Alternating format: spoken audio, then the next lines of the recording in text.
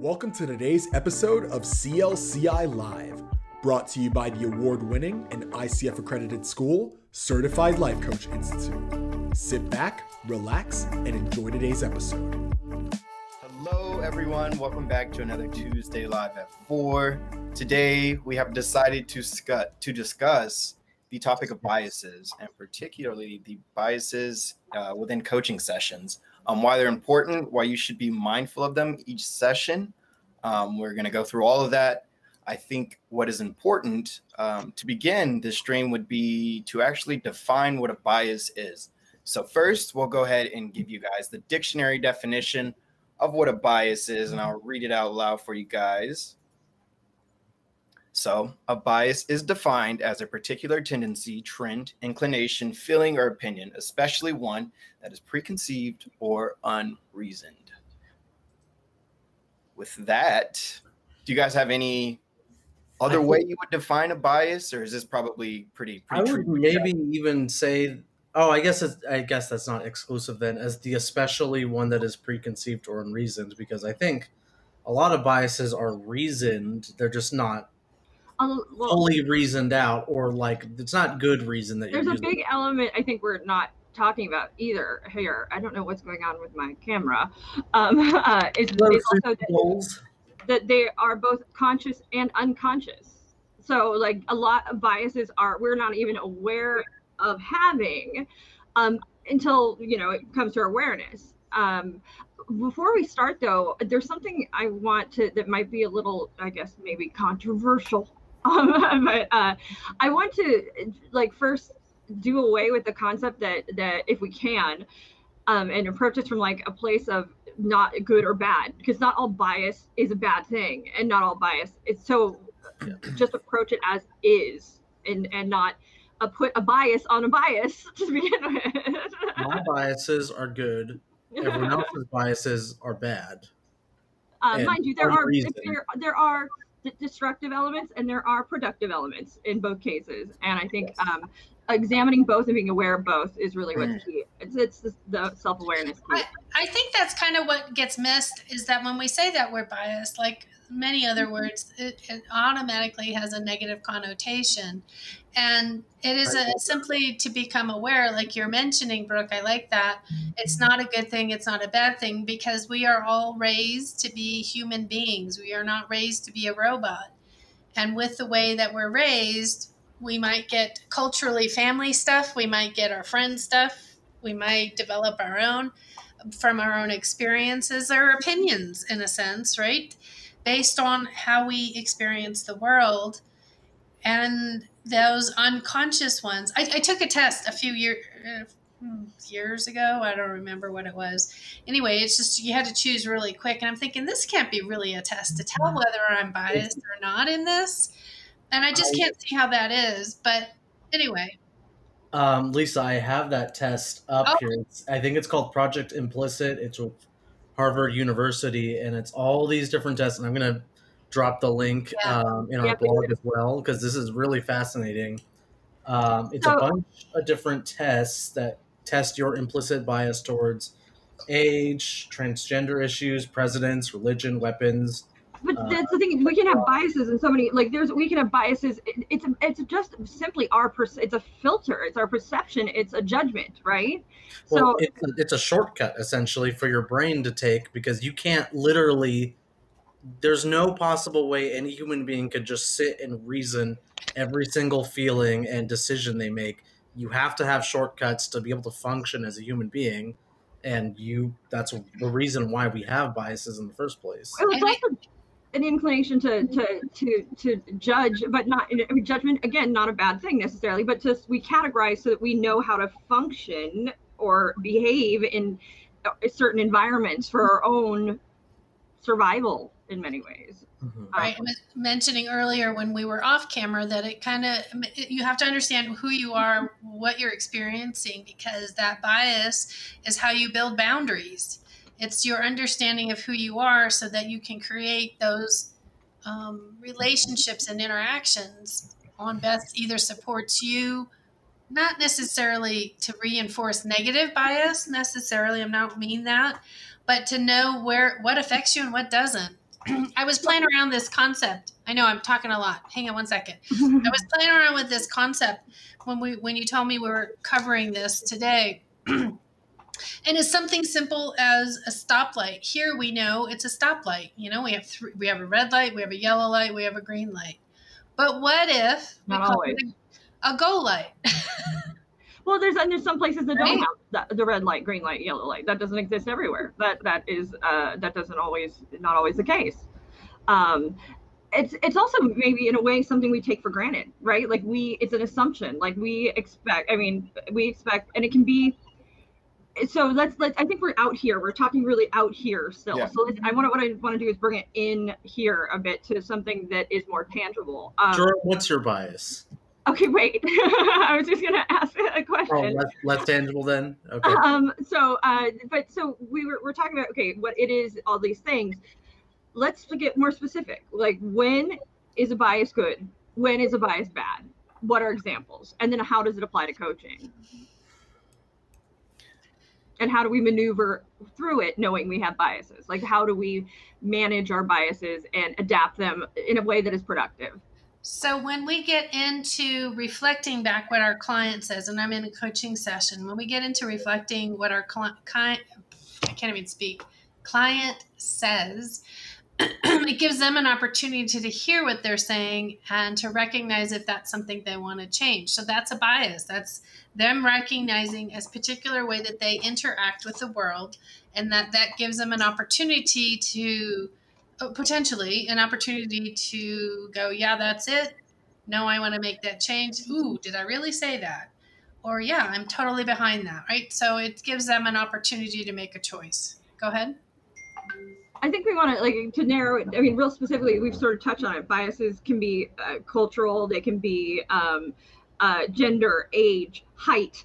Yes, people are biased. Some people think taller people are better than other people. Like, it's true. It's an actual thing. Coming from a short celebrity, the way that we as a culture sort of put celebrity on this platform is a bias in many ways. And we are assuming they are somehow better or more qualified because of celebrity, but that's not the case. They're just people like anybody else. So I think that it is, it's an interesting space. It's also a space that can be people can get very sensitive in as well, because a lot of times, yes, being an unconscious thing. It is what, again, eventually leads us to the stereotyping and assuming in ways that aren't productive and can be hurtful.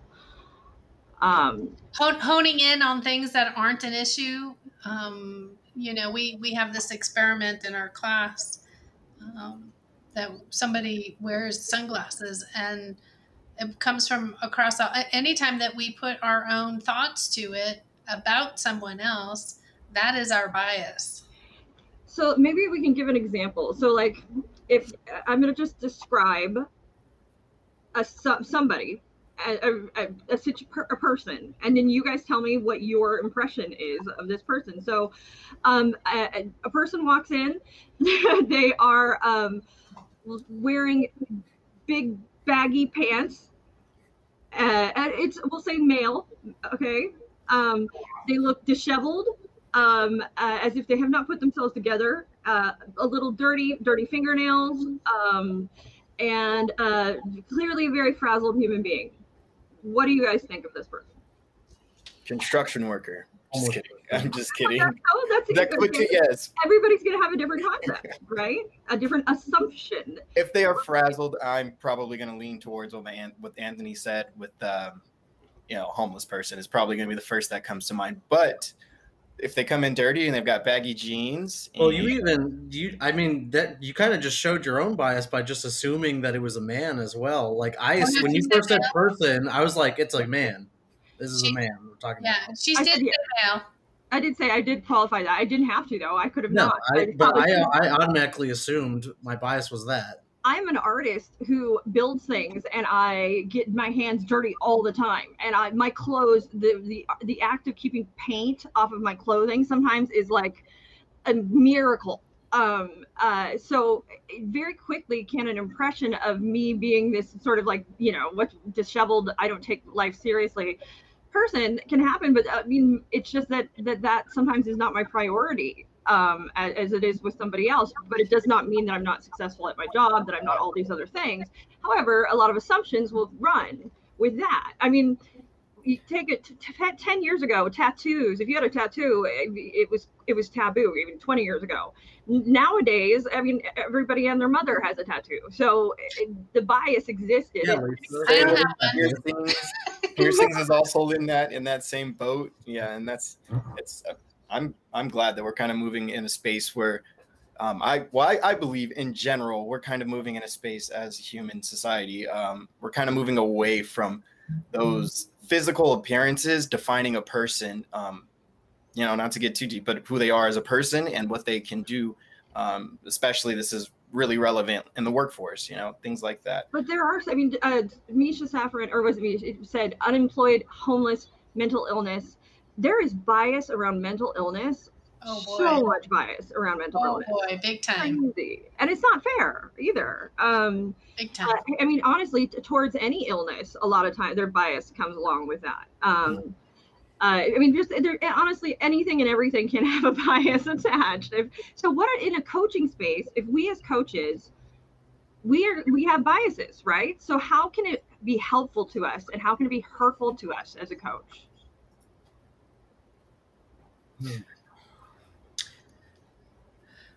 Well, the hurtful, I think, is easier. Yeah. Because those assumptions that we make, brain bias. those assumptions that we make about somebody, and if we go to that experiment that you're speaking about, a person who's male, disheveled, comes in with baggy clothes, and we're coaching them, and depending on what comes out of them, we might have an opinion about something. That bias comes out usually as an opinion, and a distorted opinion, because it's really from our own perspective, not that. Can we give baggy male, disheveled male a name? Well, Robert. Sure. Yeah, Robert. There we go. Okay. So now we've just humanized him. Yeah, right. Now he's a person. Isn't that crazy? Just a name can do that to somebody. Like all of a sudden, it's like, whoa. That they have a name. That's horrible. Yeah. Yeah. So now Robert means something a little more than this person. This is reminding me of my ideal client exercise in so many ways. That's when we really get into a person's bias to like who they want their ideal client to be. But bias in the good sense. Let's tackle the hard one first for biases that coaches have that are good. I think coaches have a bias towards, assuming the best, assuming that everything is going to be goal oriented, assuming that everything's going to work out, and we have like faith in our clients, which is good. That's assuming that's all. Maybe all coaches are like, my clients suck. Well, there's always exceptions to bias, but I think we've seen that in classes that everybody seems to have a positive view on the outcomes of a client, and they want the best for them. So people they tend to assume the best, which is good. The downside of that is we don't want our behavior to reflect that and always be the cheerleader. I'm reading from ICF about negative versus positive bias. And we are so negatively inclined, it takes between 5 and 10 positive events to counterbalance one negative event. Wow. Yeah, Gottman came up with that statistic, actually. Crazy. Not ICF. Well, it's just in this article I'm reading. And it's just that's it. I mean, now the reason is for that because when something negative happens, the consequence being potential death, potential trauma. So we quickly hold on to that so we can protect. Where positive, we don't have to worry about that. Happy go space, So it is a nature. What is it? Nature versus nurture, a natural inclination, evolutionary construct, I guess is what I was thinking. I think I do like Anthony's concept, though, that coaches have a natural inclination to think the best of their clients. I think that also we have an empathy bias in many ways. Like there it is. That is true. Absolutely. And maybe a natural inclination to want to do good and help sometimes, to our own fault at times. But that it's a bias towards believing in others, sort of that change is possible, and that having a better life for themselves is possible. Mm-hmm, mm-hmm. I know that there have been so many times I have felt like, man, if everybody could just have a conversation, and just take our class and have a conversation afterwards, the world would be more peaceful. I genuinely feel that way. Look what Misha wrote, and I love that concept is to remove the stigma attached to children from one room to the next room, and they get to have a fresh place to land so that they can have real conversation and real connection. That's nice. I mean, it's not what she said, but kind of a combination. I really enjoy. So good bias, bad bias. I can think of plenty of bad biases. I guess that's my bias. We can all run to the bad. So let's challenge ourselves. Like Anthony said, let's pick some good ones. What are good biases? Yeah, I think, Jerome, go for it. Well, I was going to say the difficulty in that is, you mentioned it, is it takes 5 times for something good to happen for it to counterbalance one negative bias, which is why it would be so difficult to really, I'm thinking, think of a particular positive bias right off of the top of the head at the moment. They can be hard to really. I have a natural inclination to assume I guess I expect the worst, but I really do hope for the best. So I think that everybody else is kind of thinking like me. And so I can be somebody who's very always conscientious of what other people is going on in their lives to some degree, and try to help or, but I have an awareness of the people in my world that maybe other people don't have as much of an awareness of me in my space. So I have an assumption sometimes that people know what I'm thinking or feeling, because I would know before they, and so it's like, I think the best of people. I think that everybody else is thinking the best of me, and it doesn't always work that way. I don't know how else to explain it. I don't know. That sparked something in my head at the moment when you said that. For whatever reason, a positive bias. Maybe I might be, defining this improperly, but maybe a positive bias would be assuming. So if you do see someone who let's talk about Robert again, Bob. Maybe he was going through. Some, now he's a nickname. You're not familiar now with him. He's our friend. We know Bob friend named Robert and Bob. He sounds exactly like you described. I'm just kidding. Robert. Say Robert. That's a positive bias. So say you do see someone like Robert walking to a store, you're shopping or whatever, and that is someone that is presented to you. Maybe a positive bias would be to think in the manner that, immediately you're thinking towards, maybe this guy that's what he does for work. That's what he's doing for a job. That's, he's not necessarily. Maybe he maybe he's an archaeologist. Yeah. Bob could be an archaeologist. We don't know. He could be Indiana Jones. I actually have a real story about something like this that occurred to me when I was either in New York or Maryland or something like that. I was taking the bus with somebody else. They were sitting on the outside of the seat. I was on the inside of the seat, and we were right by the door where people could walk in. The middle, on a bus, you can have a middle door. So that middle door, not that front door. So somebody was coming in. It was a very old gentleman, just like you said, dirty fingernails. Okay, well, he didn't have necessarily his baggy pants, but he was definitely disheveled. He had little sores all over him. His hands were a mess. But he was, tippy. I mean, he didn't look wasted or anything like that, but he definitely did not have his sailor feet on the bus. He was tipsy and all over the place. And he was trying to grab onto the railing. I had to push the person next to me out of the way so I could grab his hand and put it on the railing. When we're in that space, that bias of wanting to be kind to others, I think that's a good thing.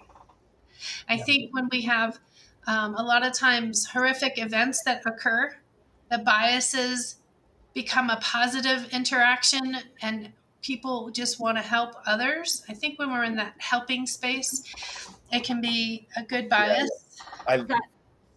Sorry, Brooke. Go ahead.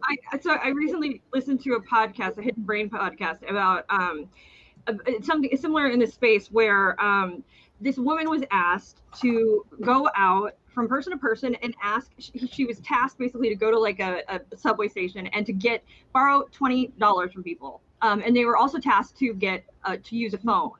And she went into it thinking, I'm not gonna get a penny. Nobody's gonna help me. Nobody. And she had this preconceived notion that nobody will help me in this space. And she went in there and she was shocked. It was terrifying to do it, but shocked to find out the willingness of people to help, because people naturally have an inclination to help other person. But her assumption was that she was going to be an imposition. But what was so funny is the complete opposite is true. And so that it's a similar space where a bias can almost be interchanged for, again, like assumption or something, but it can be good and bad, right? There's a bias to help, and then there's a bias that folks aren't going to help me, but they will. So it's just interesting. Jerome? That's exactly where I was gravitating towards, that bias, the positive bias of saying, you know what? This person's been, obviously the negative, well, maybe not so obvious, but on the other end of that spectrum, I would assume is that, if I give this person $10 out of my pocket, they're just going to squander it on something that's going to be useless, and it just goes down the drain. But there's that positive bias that says maybe this $10 helps that person feed their family, and this is their last day. They are finally going to decide that this is the moment that they will go ahead. That $10 is that foundation that will catapult them into hopefully moving into a better direction to finally get themselves into better shape. And again, with biases, who knows how they got into that position to begin with? A lot of negative bias suggests that they did it to themselves. But if you think on a more positive, honestly though, okay, I'm just gonna put a big old kibosh. Okay, on some level, yes, people make decisions and everything, but from somebody who my sister is homeless. Like, my sister is that person, and she has a genuine mental illness, but she has made her own choices too, and we have tried to help, and we have to accept that. Like, and there is a space there. At the same time, though, I do feel like there's so many things that failed along the way that could have helped her. That it's not. I don't think it's, for me, it's not fair. I just try not to pass that judgment. Like, if I see somebody and I immediately humanize that person that's asking for money, because I think of my sister, and so I go, I hope somebody does the same for her. I will give you, the cash in my wallet. And I don't care what you do with it. Honestly, if it's going to make your life easier, then do what you will, whatever it's going to be. It's not for me to say once I've handed it over. It doesn't come with strings. So, but that's just me getting like my personal experience on it. So. That's my bias. Yeah, I cheat with that too, because I believe in karma. So I believe that'll come back to me eventually. So I guess that's kind of cheating, but. So is that fair? I'm just going to throw that, I believe karma, are we giving selfishly then, if that's the reason we're giving? Sometimes I do think I am, but if it helps me feel better, and more importantly, someone else feels better, then, that's the worst case scenario. I'm okay with it, even if I do feel a bit selfish about it. Not going to delve into the topic of, can you actually have an unselfish act? Is that actually possible? Yeah, don't ask my opinion on this, because I'm not. It leads to a very different conversation. I think that's the question. Can anything be anything? Can anything be spoken about? Can anything be done? Can anything be without a bias? No, I say no. I don't think it can be. I mean, when you even point out somebody not discussing something, that's a bias. If you anything you point out has got to be a bias. Our perception is, we are human beings. It runs through our filter. No matter what, our experience is going to affect what we think, what we feel, what we do. The growth and the space that is important, I think, here is that awareness piece, that that moment when you become aware of a bias that maybe has been destructive, or maybe that without knowing it, inadvertently, mistakenly, maybe is doing some harm. Taking that moment to go, okay, wait, now I'm aware of this. What am I going to do to change it, to manage it, to move forward through it, or to change that bias within myself if that's what needs to happen? And that's the piece that I think is important. It's really that I have recently, within the last like week, become like an advocate for self-awareness. Like I didn't give it the credit it once had, like how critical being self-aware is, just for growth, for learning, for life. A lack of is I pity somebody without the ability to be self-aware, honestly. That sort of brings in a difficult concept, though. It's like, what? There's the things you do know. So, like, you're aware of your explicit biases. You might be aware of your implicit biases. Maybe not as they happen, but, you know, you sort of theoretically know what your implicit biases are. But there's probably like 90% of like, you don't know what you don't know. Like, how do you even begin to uncover those implicit biases and self-awareness when you don't even know like where to start? And so when you say like you pity the person who doesn't know, like how do you even help that person without, you know, just saying, here's your bias? And this kind of brings us back to coaching. If you're a coach and you're sitting in the coaching chair and you've got a client who very clearly has a bias that they are just so unaware of, how do you create that awareness while still coaching? Let's just say that, because it would be very easy just to say, hey, you're biased against X, but that's not really coaching, is it? When you just give it to them. You just will get into that reflection like we've always been doing, right? We get into the reflection of what they're saying. How does that work for you? How does that serve for you? But asking in a neutral, you've got to come from that neutrality, not it's a good thing, it's a bad thing, it is that it's even a thing. You're in that reflection. How does that help you? In what ways does that serve you? What do you want to do with that? So we were coaching Anthony a few weeks ago, and it was on something, and I think it was validation or something, and he was saying like, well, I get, you know, I want people to like me. I want for me to be, you know, X, Y, and Z, and he kept externally validating. So it was like he had a bias towards the opinions of others rather than his own. In that, to be fair, I think this was one of my fake coaching. Oh, it probably was, yes. But that does happen though. Like in coaching, you'll always find people who are externally validated.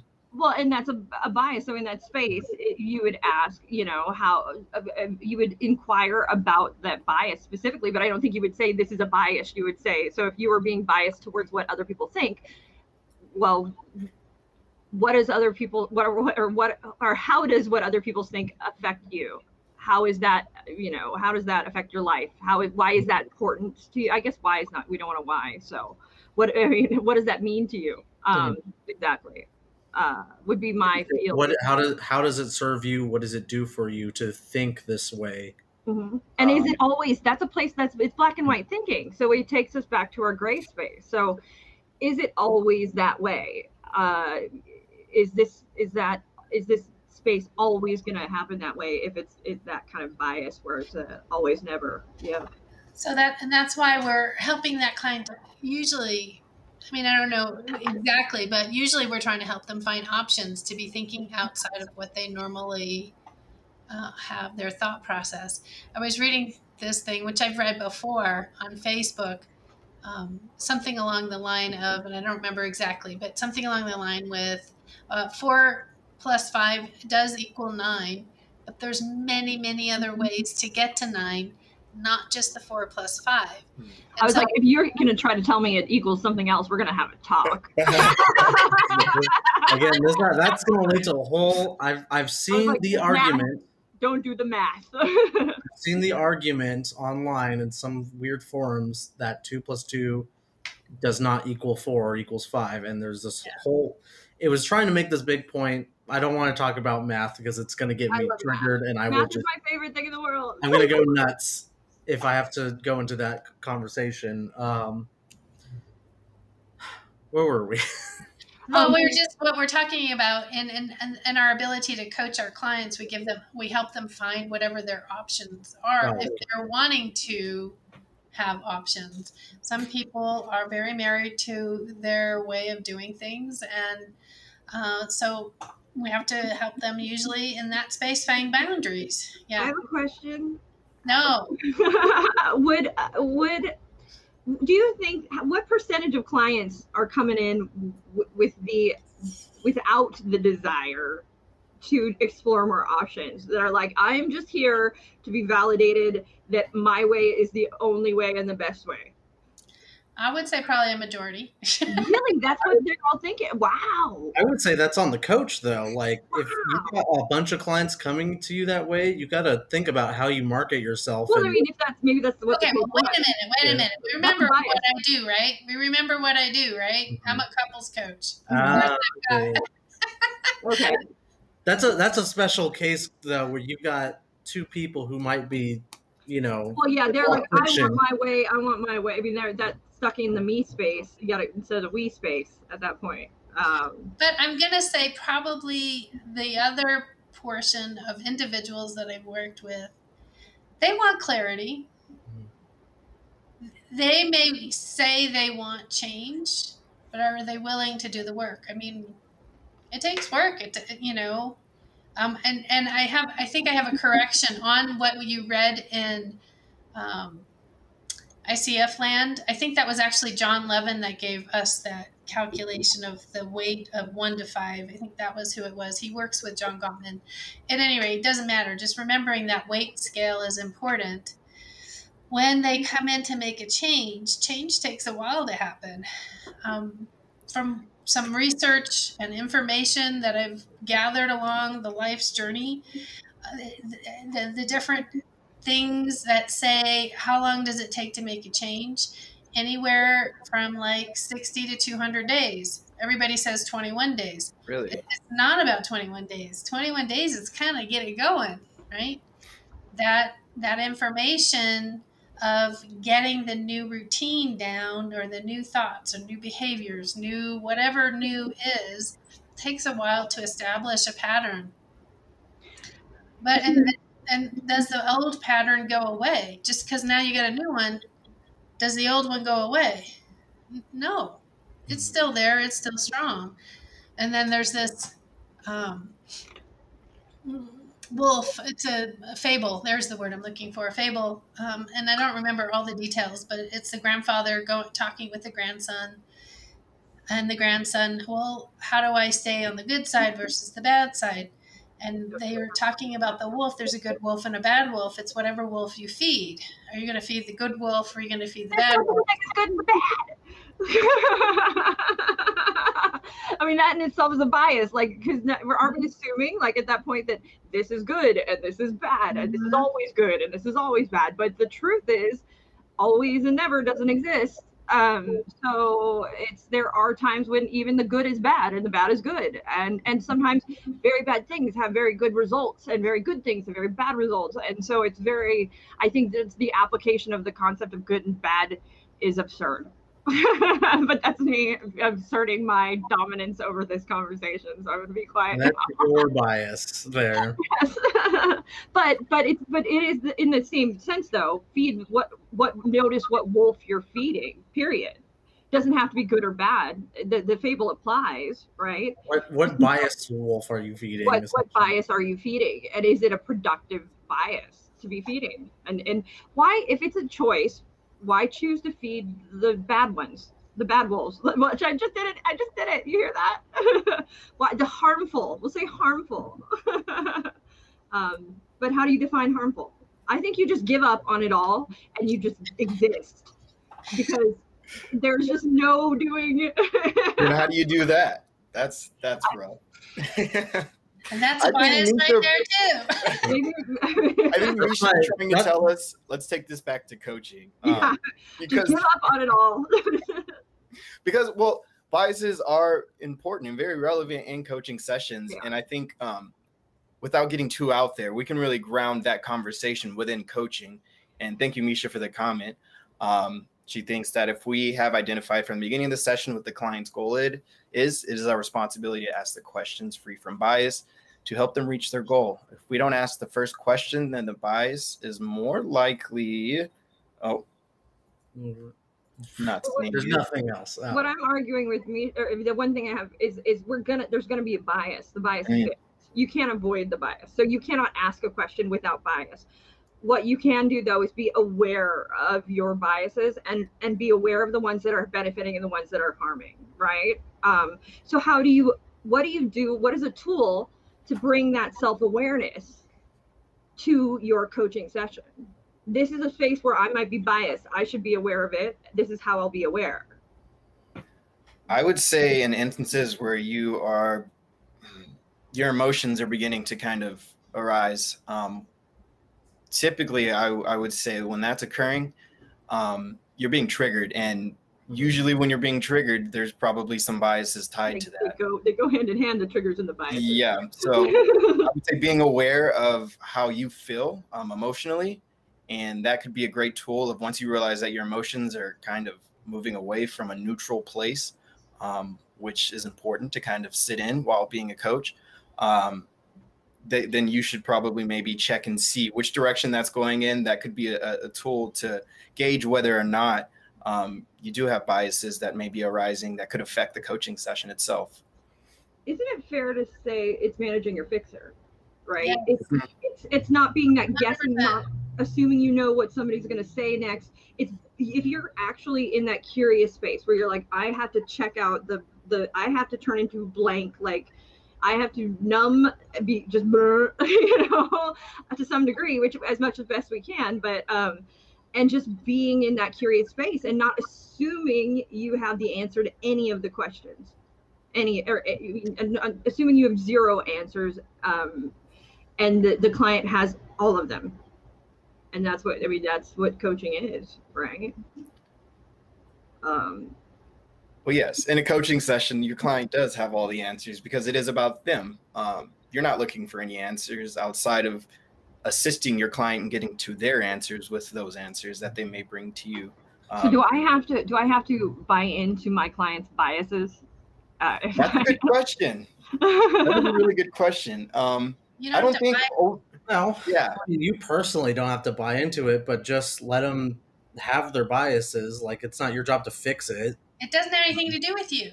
Yep. Yeah. Mm-hmm. Is there a point though where their biases can prevent you from wanting to be there? If they're saying That's things triggered. or sexist things or homophobic things, then I'm not gonna coach them. Yeah.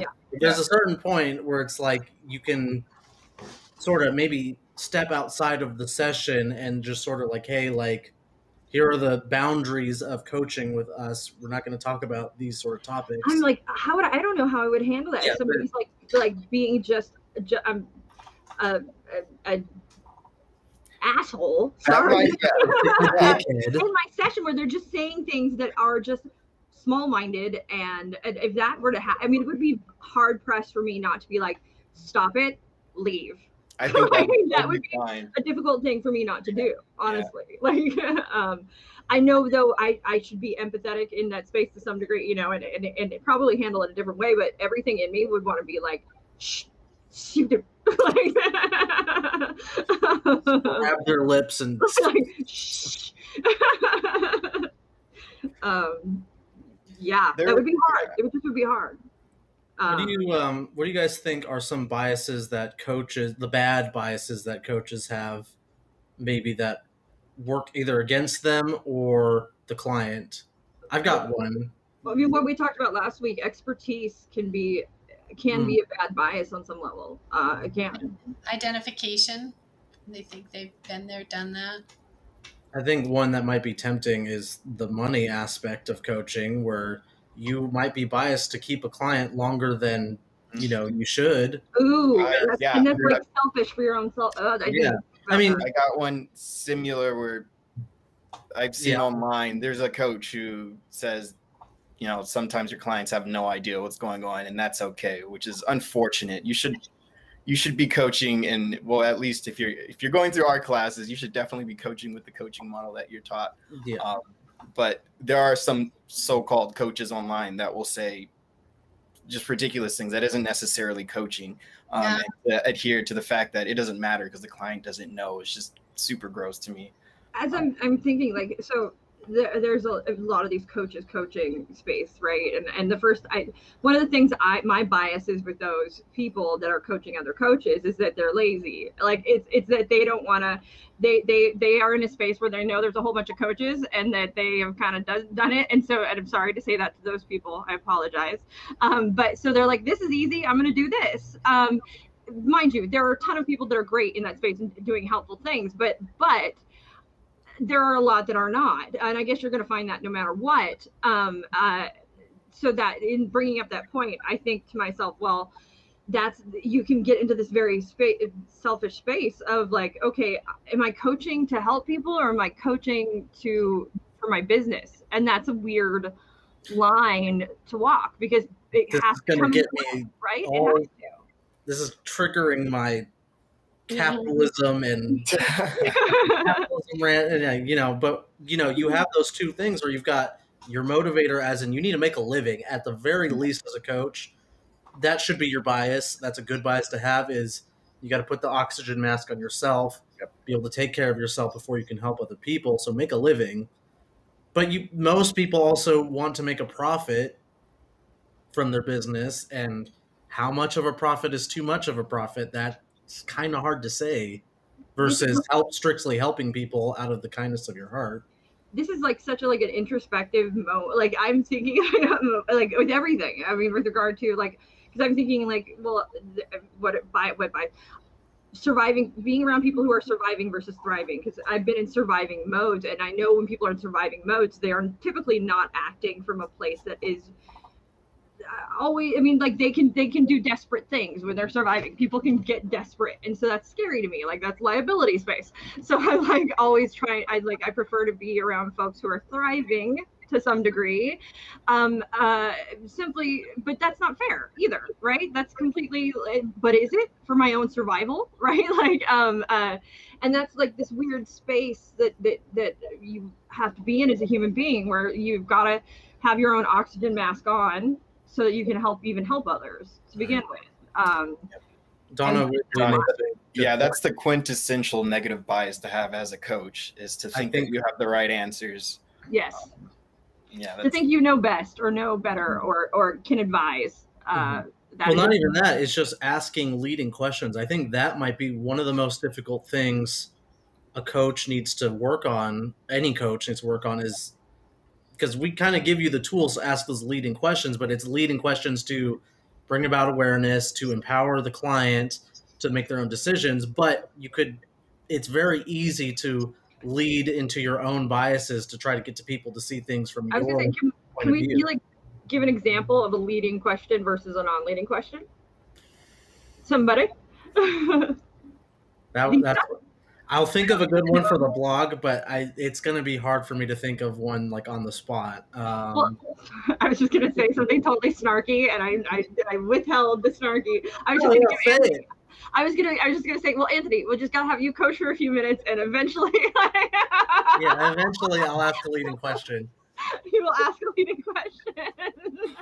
That's because my bias now is to just not ask any questions, just keep entirely silent. Just let the person talk. Don't ask any questions. I think to present that, we would need some more context. Is there a goal that we can just put out where we can say as an example that as a coach, ways that you could be using a leading question as opposed to client. I can do the client thing. I can be the client and then you guys can ask if you want. We can do that. Or Lisa, do you want to be the client? Let me think of something I just think we need a goal. Well, that's why let's make this a real life thing so that it actually is practical. Okay. I have a goal. Okay. My goal is to hang my TV not crooked, and to finish putting up the art and cleaning the space and reorganizing it. It is a goal in my life, one that is thwarting me at the moment. My TV is crooked. I'm going to be a bad coach for everybody out there on purpose. This is not me accidentally being tell the truth. This is really you. Why do you feel the need to have a TV? What is it about a TV that is important to you to This have? has nothing to do with why I want the TV. I just want my TV straight.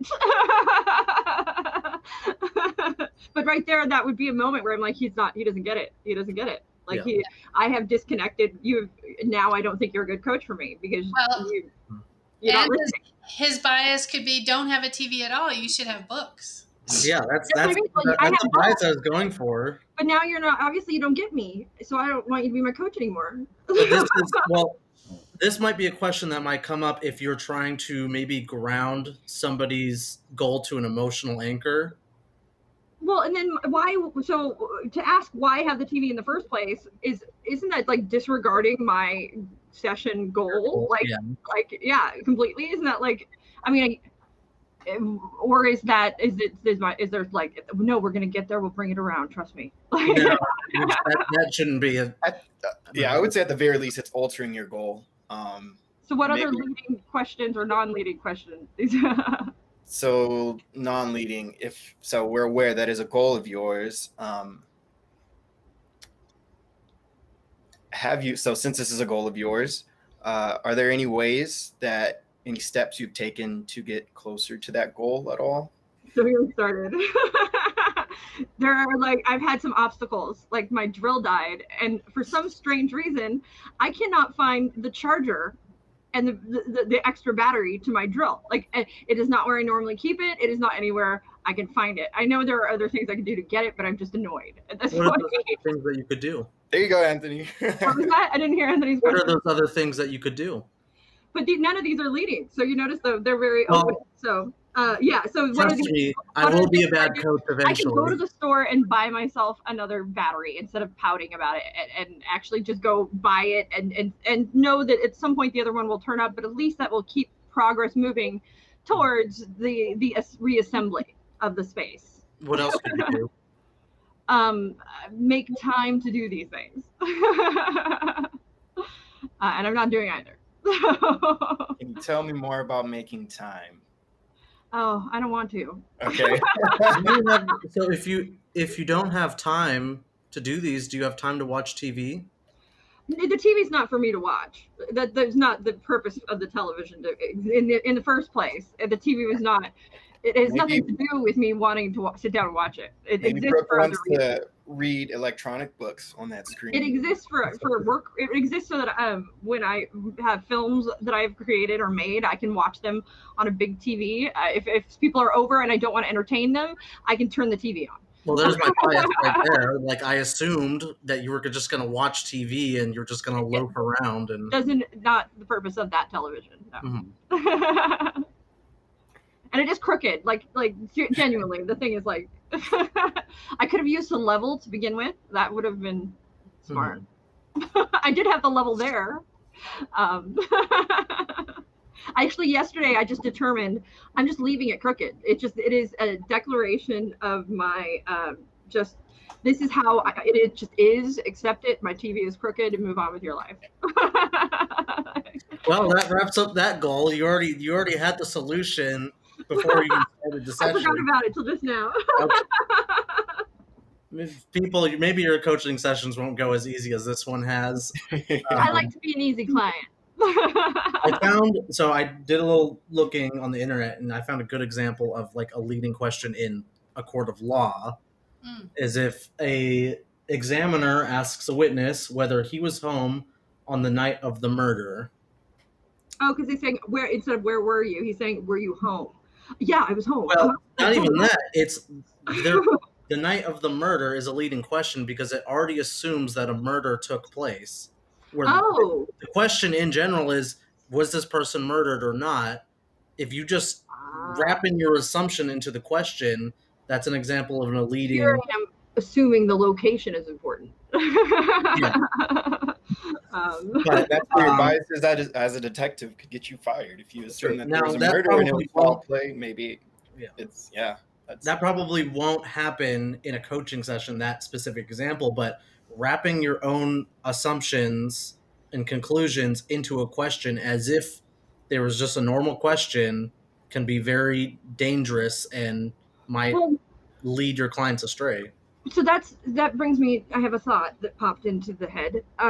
So if I am coaching people within my expertise, I might be doing myself and my client a disservice. It might be easier for me to coach in a space where I have no expertise, because then I can be curious easier, right? Because I don't know. Yeah, that's a really interesting concept. Yeah.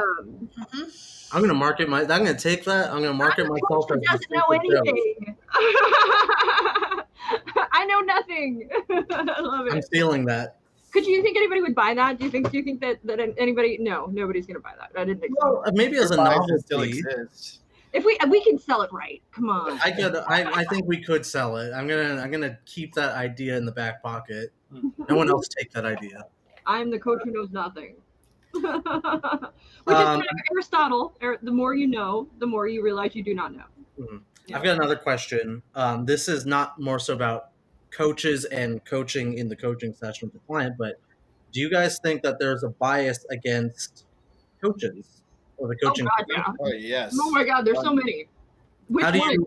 Well, yeah, I know. Like that might be a topic all on its own because we only got a few minutes. We got 10 minutes left. But I mean, that's something coaching as a profession has been overcoming and like working to overcome, to be taken seriously, to show people that it's a viable option and something that has a positive outcome and is showing results and showing that it benefits. And literally the reason why the ICF was created, as I was doing research for this, because before the ICF in the 90s, it was the Wild West. Still is. Nobody could do anything as the term coach, and it was just a mess.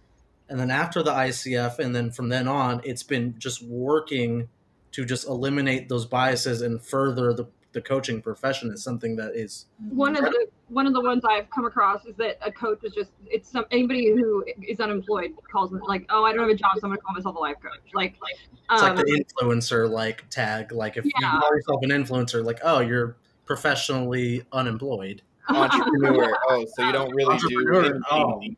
Yeah. Which those are my biases as well. I'm biased against entrepreneurs.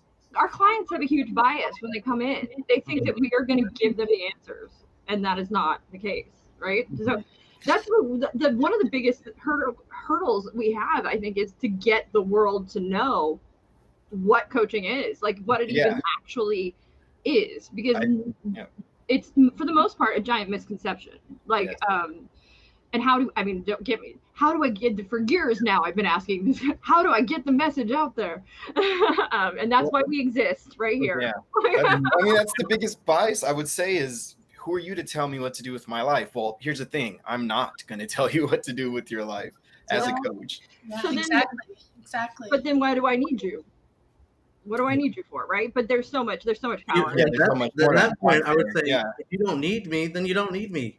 Don't coach with me. I'm looking for people who have problems and they want to be coached and they know the benefit of coaching and the process what you get out of it. If you're already there, good for you. No, that's not what I'm thinking. What the space that I'm in is when you say, well, you're not going to give me any answers. This is a common question we get in class and stuff. You're not going to give me any answers. You're not giving me any solutions. You're just going to ask me questions. Who's going to pay me for that? Like, who's going to pay for that? It's actually very powerful space and a very powerful tool that people often underappreciate. It's usually the ones that want to give advice, but that do. But that space doesn't exist anywhere else, because everywhere else in the world, people are giving you opinions. People are telling you how to live your life. People are putting their biases on you. And the coaching space should be a space where you can just be, and that's why biases may come into play when it comes to asking the questions and our thoughts and what we're thinking, but they should never actually, I think, verbally come out as a coach, right? Should just be we know they exist, but we're there to be curious and ask questions, and that's where the unbiased piece comes in, I guess. Look at before I took level 1, I had the opinion of coaching with snake oil sales. I researched a lot before I landed on a good school. My bias, the best school. I wonder what school that is. Yeah. I'm not gonna. No, that's your biases, Brooke and Lisa. I don't know what school that is. I'm not gonna assume. But it's us. So what are we gonna do? I am gonna assume it. We have 4 minutes left. What are we going to do to let go of our biases? To not let go, but to check them. All of us. Let's all. What can we do this week to check our biases? To ask ourselves our coaching questions. How does that serve us? What does that support? Is that my intention? I would be open to. Oh, go on. I think I'm going to take it. Yes, and I agree, but take it one step back even, and say why am I doing anything I am doing? Like, you know what I mean? And is there a bias here? Does it exist? Just to ask, if I'm going left right now, am I going left because it's instinct and bias, or am I going left because I have making a conscious choice to go left and it is the best left to make? And have I taken a moment to be self-aware and instead of just acting and reacting, it's thinking before I act, I guess. Being self-aware before I make choices, essentially.